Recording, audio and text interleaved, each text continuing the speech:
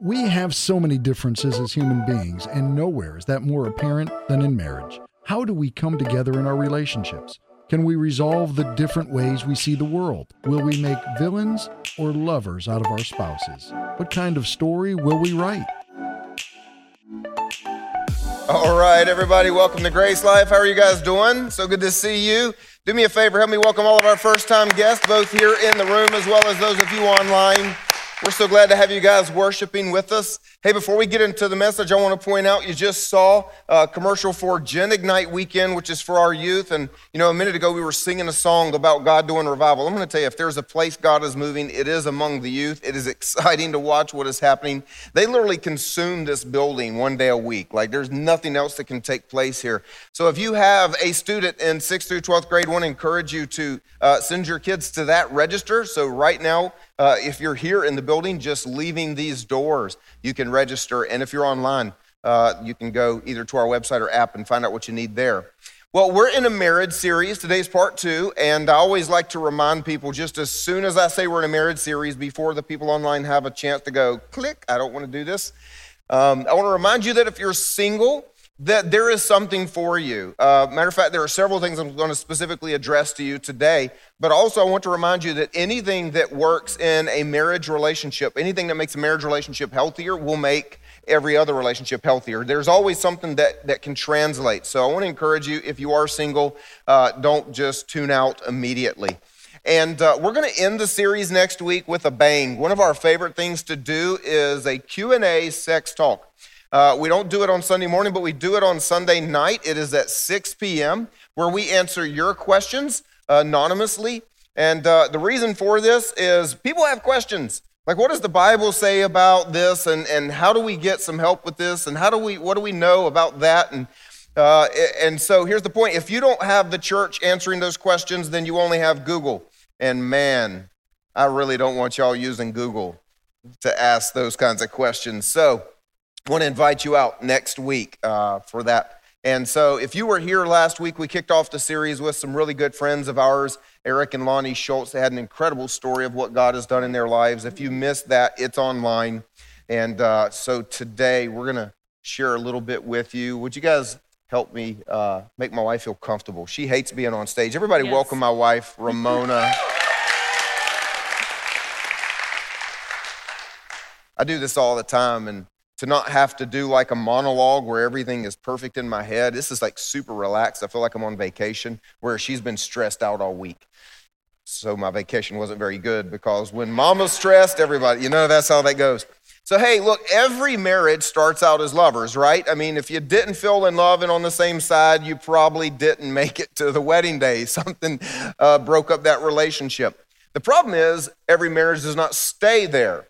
What happens is every marriage will have moments where you feel like you're married to a villain. And when we use this word in this series, what we mean is somebody that you feel like is not on your side, somebody who might at times make you feel like they're intentionally trying to get you or to hurt you. And so many marriages have those kind of moments where your spouse feels a little bit more like a villain than a lover.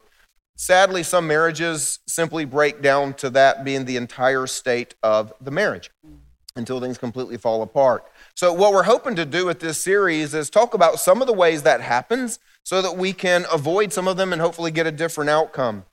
So we're kicking off the series with 2 stories that we hope will inspire you. As I said last week, Eric and Lonnie, today my wife and myself, because what we're trying to do with presenting to you two pastor couples like who pastor churches, but to know that their beginning was really very difficult. Their marriage, they had to work through a lot, because we want you to realize you're not alone. Right.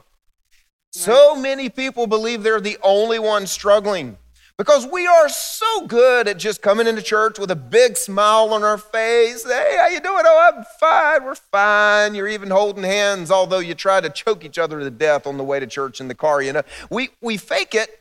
And so when somebody is struggling, which is a lot of us a lot of the time, we think we're alone. So we've wanted to share these stories with you so that you would know you're not alone, but also, second, very important, that you'd have hope.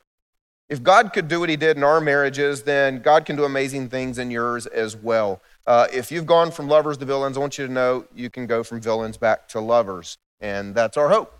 Yeah, so speaking of villains and lovers, my dad was, what should I say, like he would watch a lot of American TV. So his idea of America was like, it's a very, how should I say, like a Violent. violent place Yeah. because that's all you see. So You watch anyway, like crime shows and right, cop right, right. shows. So And when Jimmy came along, he was just thinking, he wasn't sure how this would turn out, and was he a villain or he would sell me on the black market or whatever. So with that being said, I want you guys, I want to show you what my dad's wedding gift was for me. that's true. This was actually a wedding gift. So this is not, it's not what you want to see your bride pull out of her bag on the honeymoon, just for the record. Wow, interesting, interesting. And the good news is this has never hit me. So can I get some praise God It for would have been that? the only time it hit him. However, we have made great schnitzel with this. If we ever invite you over Yep. for schnitzel, you'll get to see us put that to work. So actually, yeah, our fighting did start as early as the wedding day. Matter of fact, it started as early as the wedding reception. My wife got irate and mad at me for something I totally didn't understand, which I thought was somewhat unreasonable, right? You know? Well, so there's a Romanian tradition where you kidnap and hide the bride. So they kidnapped me and hid me under some stairwell. So the idea was that my groom was coming to rescue me for a ransom. So I sat under a stairwell for a long time with my dress, trying not to touch anything. And 45 minutes, this guy did not show up. I was like, okay, I'm killing him. I'm done. So then he shows up, like, hey guys, what are you guys doing here anyway? I was like, oh my God, I'm done. I was so mad. Which, for the record, the Romanian tradition part of that, they didn't tell the American. Right. And it's supposed to be the best man who does it, but my dad was the best man, so I knew he didn't. I mean, so I thought it was actually pretty inconsiderate and lack of hospitality for her to disappear for 45 minutes during the reception, leaving me with what Romanian I knew to try and be friendly to all of her family that I'd never met. Because you know, people come to weddings like third cousins of somebody's uncle that has a monkey or something, however that saying goes. And so, yeah, we were fighting. And then we got started on our honeymoon, and we only continued to fight. Just within the first hour, we were trying to check into our first hotel, and it required identification. This was just after communism had fallen, and so they still had many archaic ways of operating. And if you know anything about me, I like to confront people who are not thinking and point out that they are running their organization with stupid rules. And so one of the stupid rules that came out of the communism was that Romanian citizens couldn't share rooms with foreigners because that's how people escaped to the West. And so I had an American passport, and since she'd only been married about an hour or two, she hadn't had a chance to have her communist bulletin changed to her new last name, so she was still a single Romanian according to the paperwork. And we go to check into the hotel, and they won't let us have the same room. And on top of that, even though we're getting the same quality of room, mine costs twice as much for some crazy reason. Yeah. And so I needed to point out to them how stupid this was. Well, I had to translate all this. So I would translate, and the lady was getting mad, and I was translating, and he would get mad. So I was like, I'm done. And so she no quit. more translating. So she wouldn't translate for me anymore. Because I know my people, they will not budge. And So that I'm was like, the I'm problem. done. Because she knew her people, but now I'm supposed to be her people. And so instead of translating for me, at this point, I thought 2 hotel rooms is actually a pretty good way to do this honeymoon. There you go. And so we just had a lot of fights on our honeymoon, and they kept going. Yeah, we actually fought a lot about money. I grew up pretty poor, so about $35 was my translating job.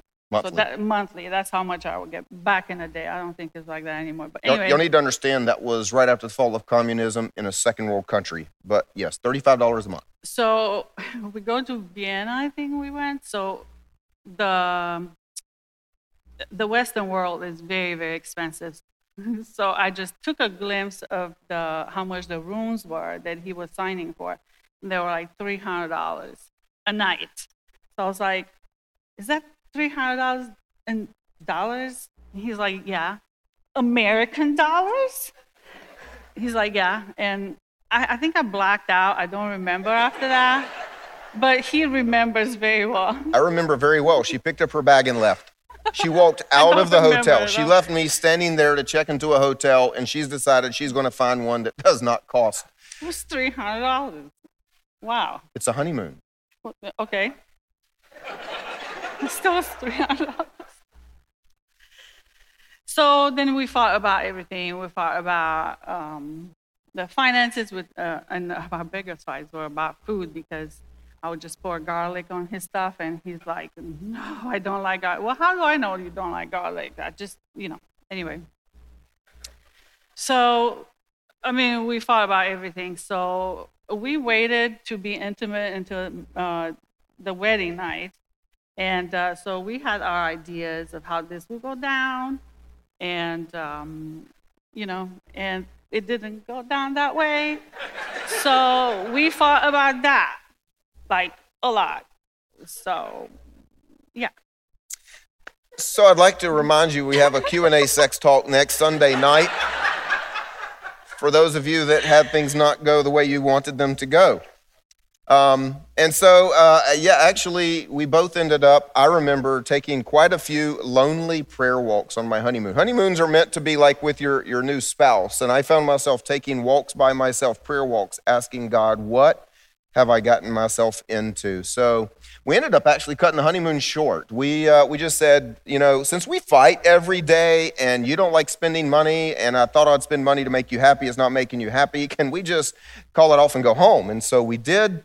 Also, our plans had changed right before the wedding. We thought we would get to stay in Romania for an extended period of time, continue doing ministry on the ministry team there, but God had changed our plans, and we were going to have to move to America. And so within 6 weeks of the wedding, we had a disastrous honeymoon followed by a disastrous family trip to the Black Sea, and now we got on a plane and have moved to America, where she knows no one but me.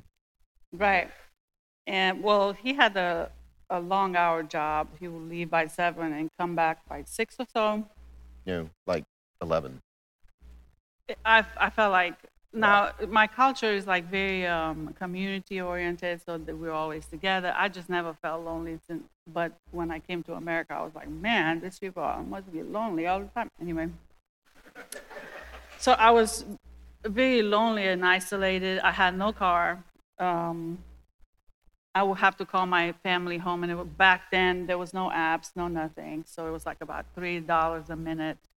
And so that was not, because I was like super cheap. So that's we weren't cheap, we were broke. We were broke, yeah, because yes, we were broke as well. But on the upside, I learned all the cuss words from Jerry Springer. I watched, that's how I watched. I was like, wow, this guy, oh my goodness.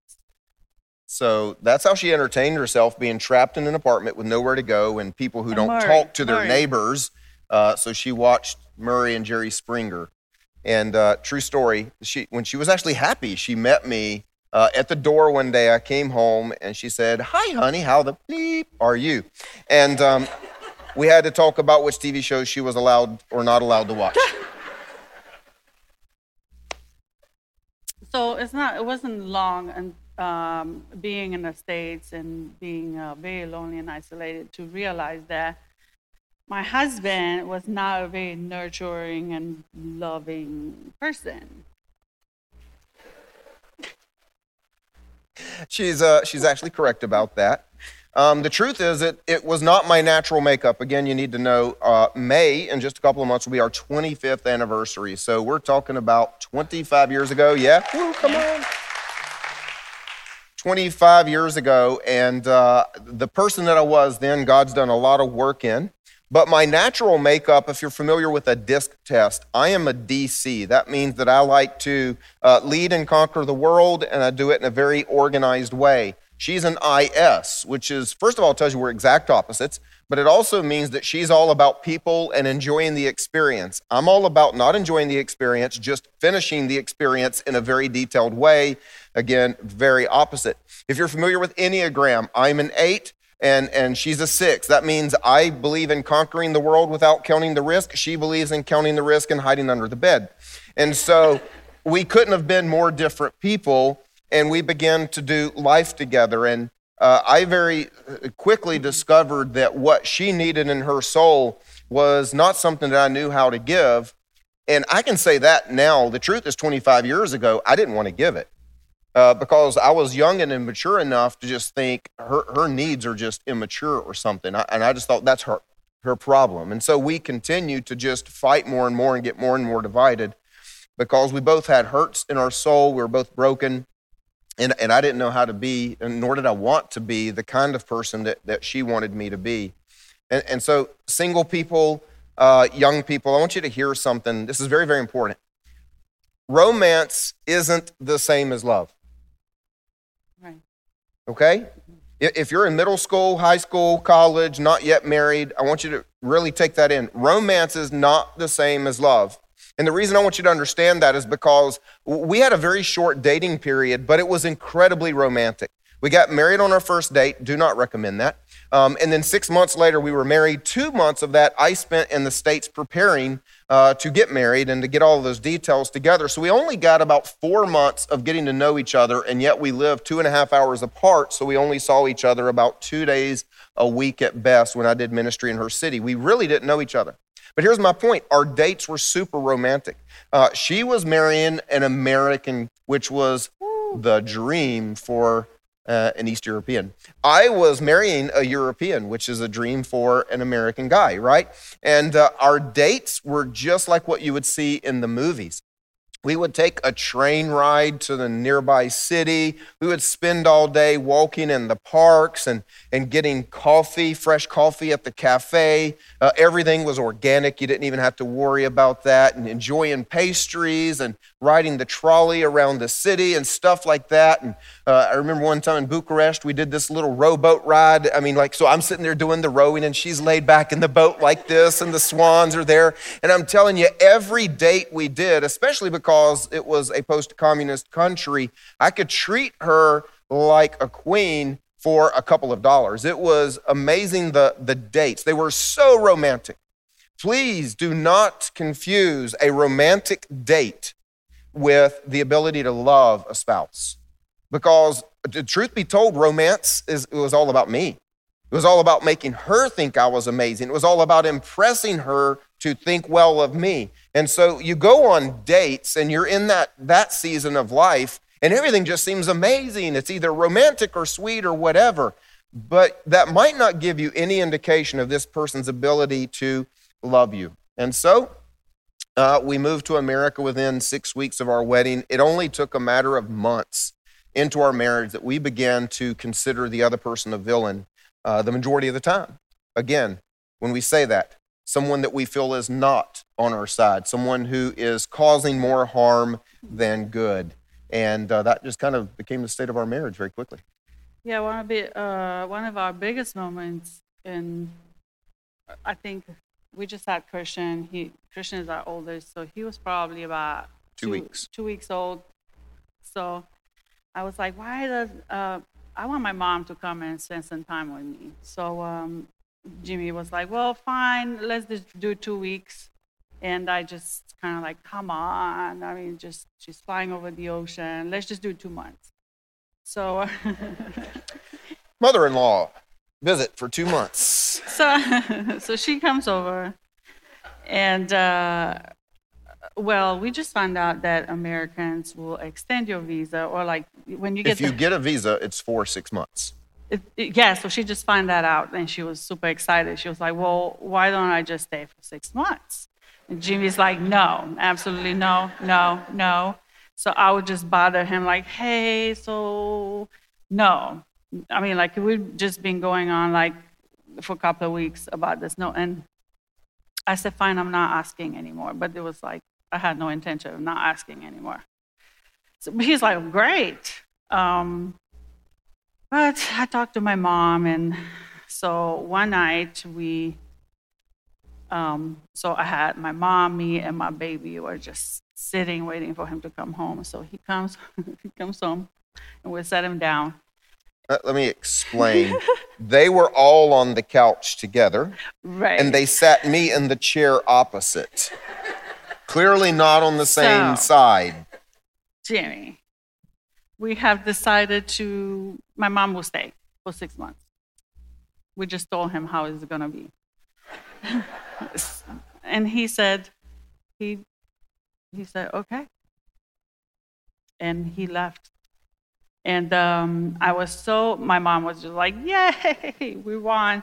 Took the child, went to her room, but he disappeared. So I went in a bedroom, I couldn't find him anywhere.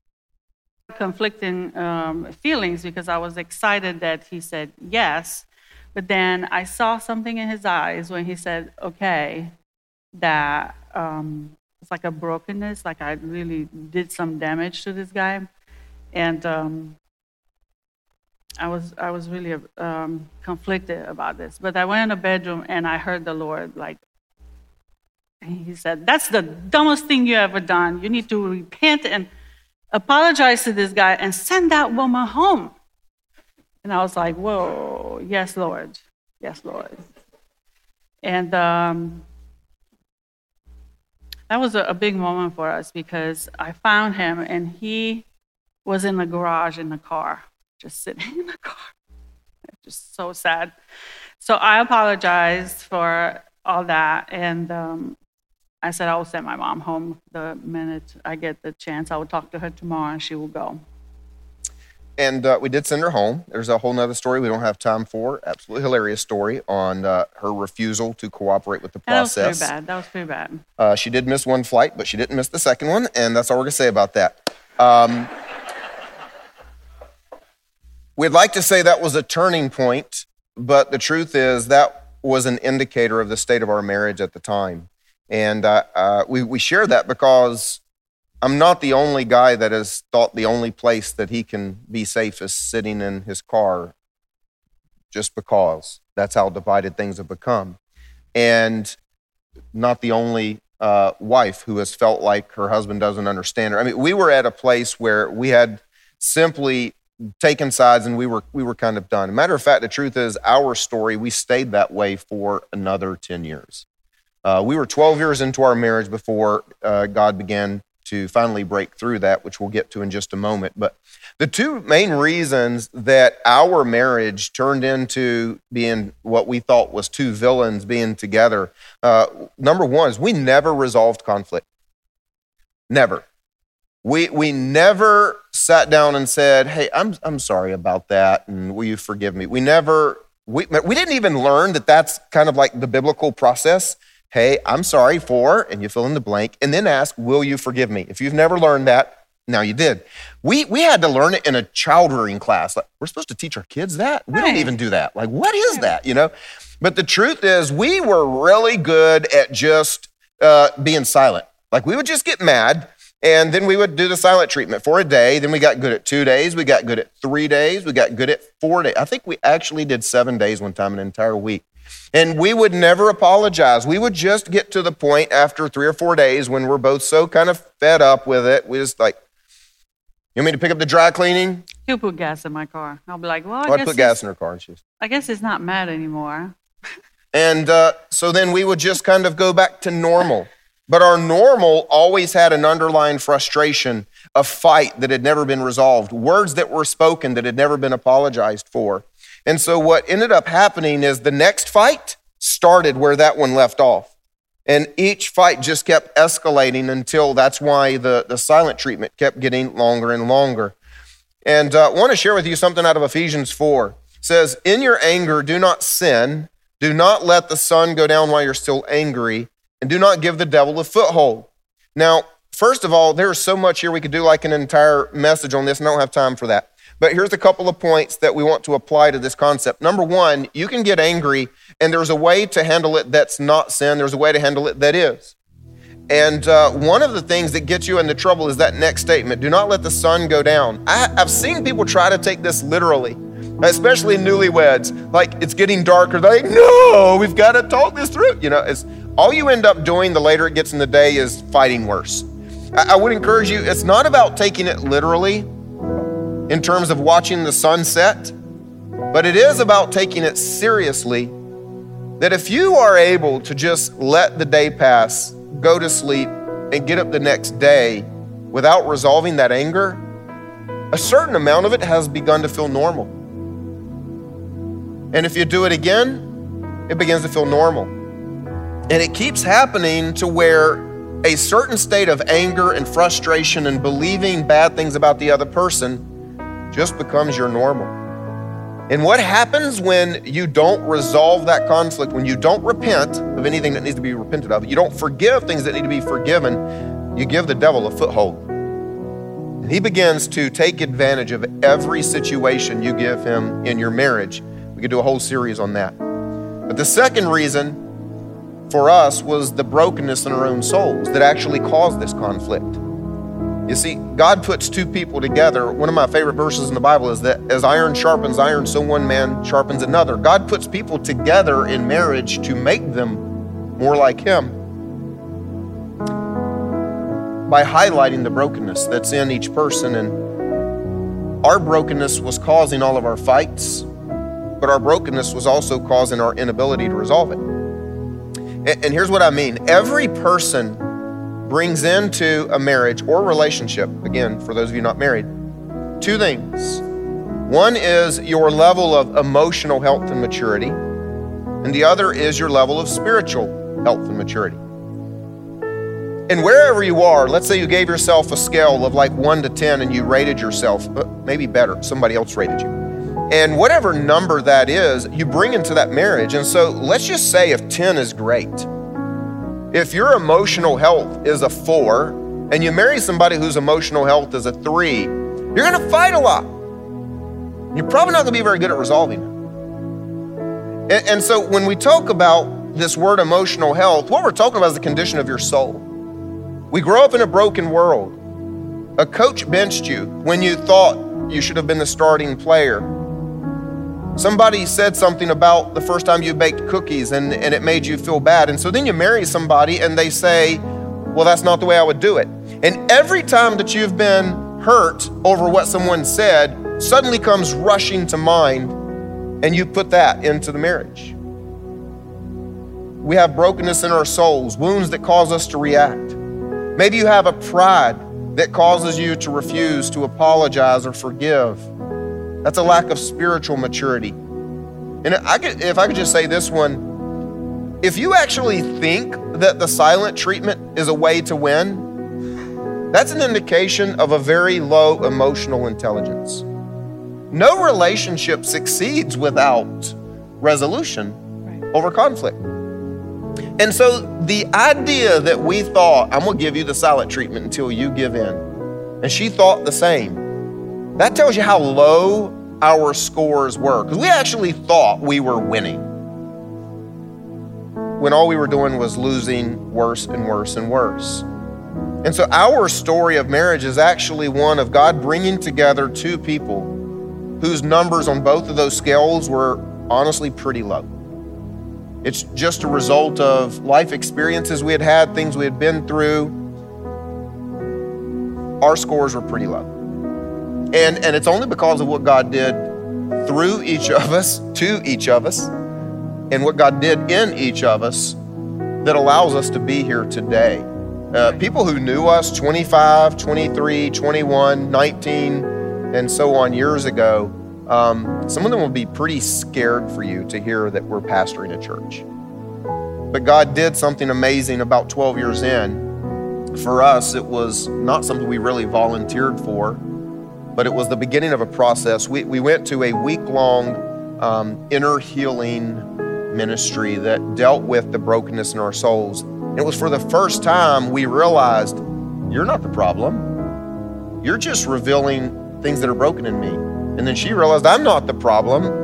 I'm just revealing things that are broken in her. And we realized, wait a minute, we're actually broken about the same things. Like, we got stuff in common. We get to talk about the stuff that's all messed up in us, and we really actually started to turn a corner and then it's all uphill or downhill or whatever's the good news. It's all good news. I remember like I just got quiet. Like we started learning the cues about each other. So one time I got very quiet, and he's like, "What?" In the past, he would not care that I got quiet, but it's like, so what is it? So he would not let me just get away with it. It's like, you need to tell me what's wrong. Yeah. So what you need to know about the condition of your marriage or whatever relationship, if this is a parent-child or brother, sister, friends, whatever it is, your experience as villains or lovers is directly tied to your emotional and spiritual maturity and wholeness. Your experience as villains or lovers is directly tied to your emotional and spiritual maturity and wholeness. I promise you. The truth is, it's actually a result of those. And so I believe it is up to each person to bring into marriage the highest numbers they can. So again, I told single people, don't tune out because I want to talk to you today, because married people, we're in it. And if we're a 3 and a 3, all we can do is fight it out and grow together. I mean, we just got to grow. But if you're single and you're a 3, get a mentor, get a pastor, begin to read the Bible, begin to talk to God. You can go from a 3 to a 5 or a 5 to a 6 or a 5 to a 7. I mean, you can do something before you get married. And then as you grow emotionally and spiritually, you also begin to see the other person's number. The truth is, a 3 can't really tell if the other person's broken because they look just like you. And so the more mature you get, then the more mature you know what you're looking for in a future spouse. And we just got to grow. One of the things I did, because I just realized how broken and immature I was, I asked the Lord to show me how was life to live with me. So as I was asking the Lord that, I was just writing down things that I do that are not mature, like a maturity level or whatever. And another thing the Lord asked me, he said, you have boys. Would you like your boys to marry somebody like you? And that just really upset me, because I didn't want somebody to treat my boys like I would treat Jimmy, or like, does that make sense? Right. Yeah. So we've had to do a lot of work. For you, that might mean counseling. It might mean pastoral counseling. It might mean clinical counseling. It might mean the kind of ministry that we participated in for a week. It definitely means getting into a small group of people who can help you grow, who can be honest about what they see in you, and you can be honest about the struggles you're going through. When I talk about spiritual maturity, you need to understand that this is your ability to recognize who God is in your life, to live and to respond and to treat a person as God would have you do it. Which means if you're dating a non-believer, their spiritual maturity is a 0. You need to know that. If Jesus isn't the king of their life, they have no ability to raise that above a 0 spiritually. They have no ability to hear from the Holy Spirit. They're not going to respond. They're not going to be reading scripture. It's not going to be there. So if you want them to treat you like Jesus, then you need to make sure that the person that you're dating loves Jesus. The spiritual maturity comes from a life of following Jesus and recognizing God in your life. So as we close today, I want to encourage you with a passage out of Ephesians. This is Paul speaking to the entire Christian world and saying, I want you to strive for 2 things, maturity and unity. I want you to strive for maturity and unity. And if Paul is saying this for all the Christian world, how much more so would it be true for 2 believers who are involved in a covenant relationship for life, right? So I want us to read these words, not just in the general Christian context of what we should all do one to another, but how much we should intensify that to our spouse. So he says this, therefore I urge you to walk in a manner worthy of the calling to which you've been called. And again, he's speaking as someone who is saved, representing Jesus on the earth. But in marriage, you're representing one step further. You're representing not only Jesus, that he died on the cross, you're representing the love of God, unconditional love. What God did for you when you were lost to send his son to die for you. And most of us in marriage wouldn't go that far. And so that's what he's calling us to do, is to represent that relationship. He says to do this with all humility and gentleness and patience, bearing with one another in love. We're going to talk about that next week, how to do that. He says, being eager to maintain the unity of the Spirit and the bond of peace, because there's only one body and one Spirit. If you're a believer married to a believer, what's crazy is you're literally fighting inside the body of Jesus. But we're unified in Christ. We're going to heaven together, but we can't seem to get along on earth. And so that's where the humility, the gentleness, the patience, and the love, godly love, comes from. But again, you can't do any of that if you're not emotionally whole, and you can't do any of that if you're not spiritually alive. And he says a little later in the passage, so that we may no longer be children, tossed to and fro by the waves and carried about. And when we look back at the way we treated each other, the way we acted, we were children. That's it. We were in our 20s, like early 20s. There are 20-year-olds that are going to meet you in the lobby. But we fought like children, we acted like children, we treated each other like children. And he goes on to say, being carried about by craftiness and deceitful schemes, because your immaturity opens the door for the devil. He has a scheme to destroy your marriage, to destroy your life, to destroy your witness, and he's just hoping you don't grow. Which is why Paul ends it with, rather, we are to grow up. He says all of that, and the only way we can do all of that is if we grow up in every way into him who is the head, to Christ. Again, spiritual maturity, emotional maturity. And from my experience as a pastor, I've seen God do amazing miracles in marriages. I wish I could say it happens every single time. It does not happen every time, but I've seen God do things you would never believe. I've seen God put people together and make them fall in love again that had planned each other's death, maybe. I don't know. I mean, I'm just telling you, I've seen God do amazing things. And when you look at a couple and they seem to have it all together, don't think it was that easy. When you see a couple who's got it all together, I dare you to take them to coffee and say, so how do you have it all together? Because the answer is they've already done this hard work. Hard work of dealing with what's wrong in your soul and getting the help that you need at whatever level. And the truth is, not everybody starts at the same number. And that's why it's our goal that our children get to start out at numbers that we left off. But we want our children to not be as broken as we were. And so I hope that you want that for your children as well. But here's the truth. There are other people that they have it a little bit more together because they had a different upbringing. Their numbers started a little higher. You can't do anything other than deal with yours. Whatever number you would give yourself, whatever number your spouse gives you or whatever, get a pastor. If your pastor says you need a counselor, get a counselor. If you need some brothers or sisters to walk through life with you, get that. Because we need to grow. The only times we have not been able to help a couple is when either one or both, sadly sometimes it is one. It breaks my heart, but there are days where one person is willing to do anything and everything and the other simply is not. And all we can do is hold on tight to God in those situations. But the times when we have not been able to help a couple turn their marriage around is when either one or both refuse to acknowledge that it's something in their own emotional or spiritual maturity and health that needs to change.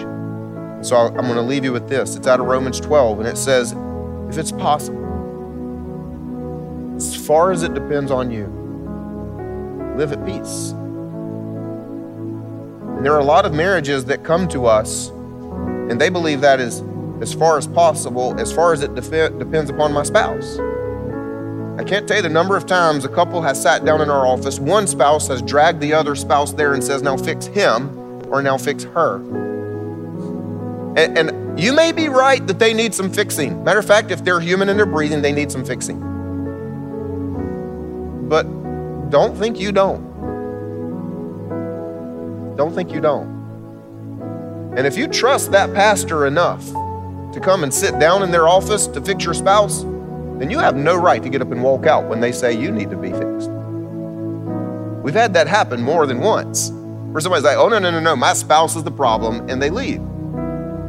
And there is no help for someone who believes, if it's possible, as far as it depends on anyone but themselves, live at peace. Look, I don't care if you're at an 8 and your spouse is at a 4.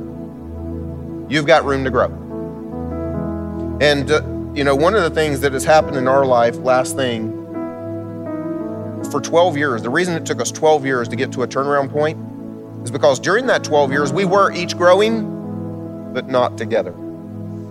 She would grow a little, and I wasn't responding well. And that would hurt her, and so she would kind of shut down, and I would grow a little. But she would shut down for that season. Then she would grow, and then I would grow, and she would, and we never met for 12 years.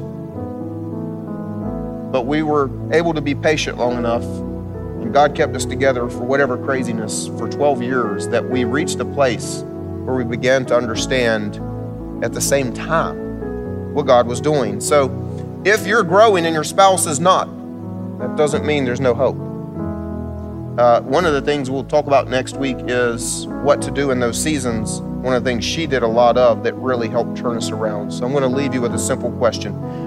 Have you done and are you doing all that you can do to grow emotionally and spiritually? We're going to close by praying for you guys today.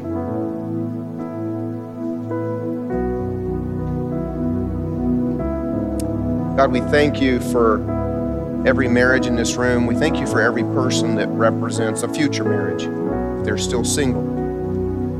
God, we pray that you will lead every one of us to be humble enough to look at a mirror and to be honest about where we are so that you can begin to do a healing work. That we will stop saying, fix the other person. We get it, that needs to happen, but we're going to stop fixating on that. And we're going to focus on ourselves, and we're going to choose to grow emotionally. We're going to choose to grow spiritually. We're going to become more like you, and we're going to get the wounds in our souls healed. And we ask you, God, to make us do that. Trap us into circumstances that will heal us and will draw us to you and make us more like you. God, we ask you to heal every broken marriage.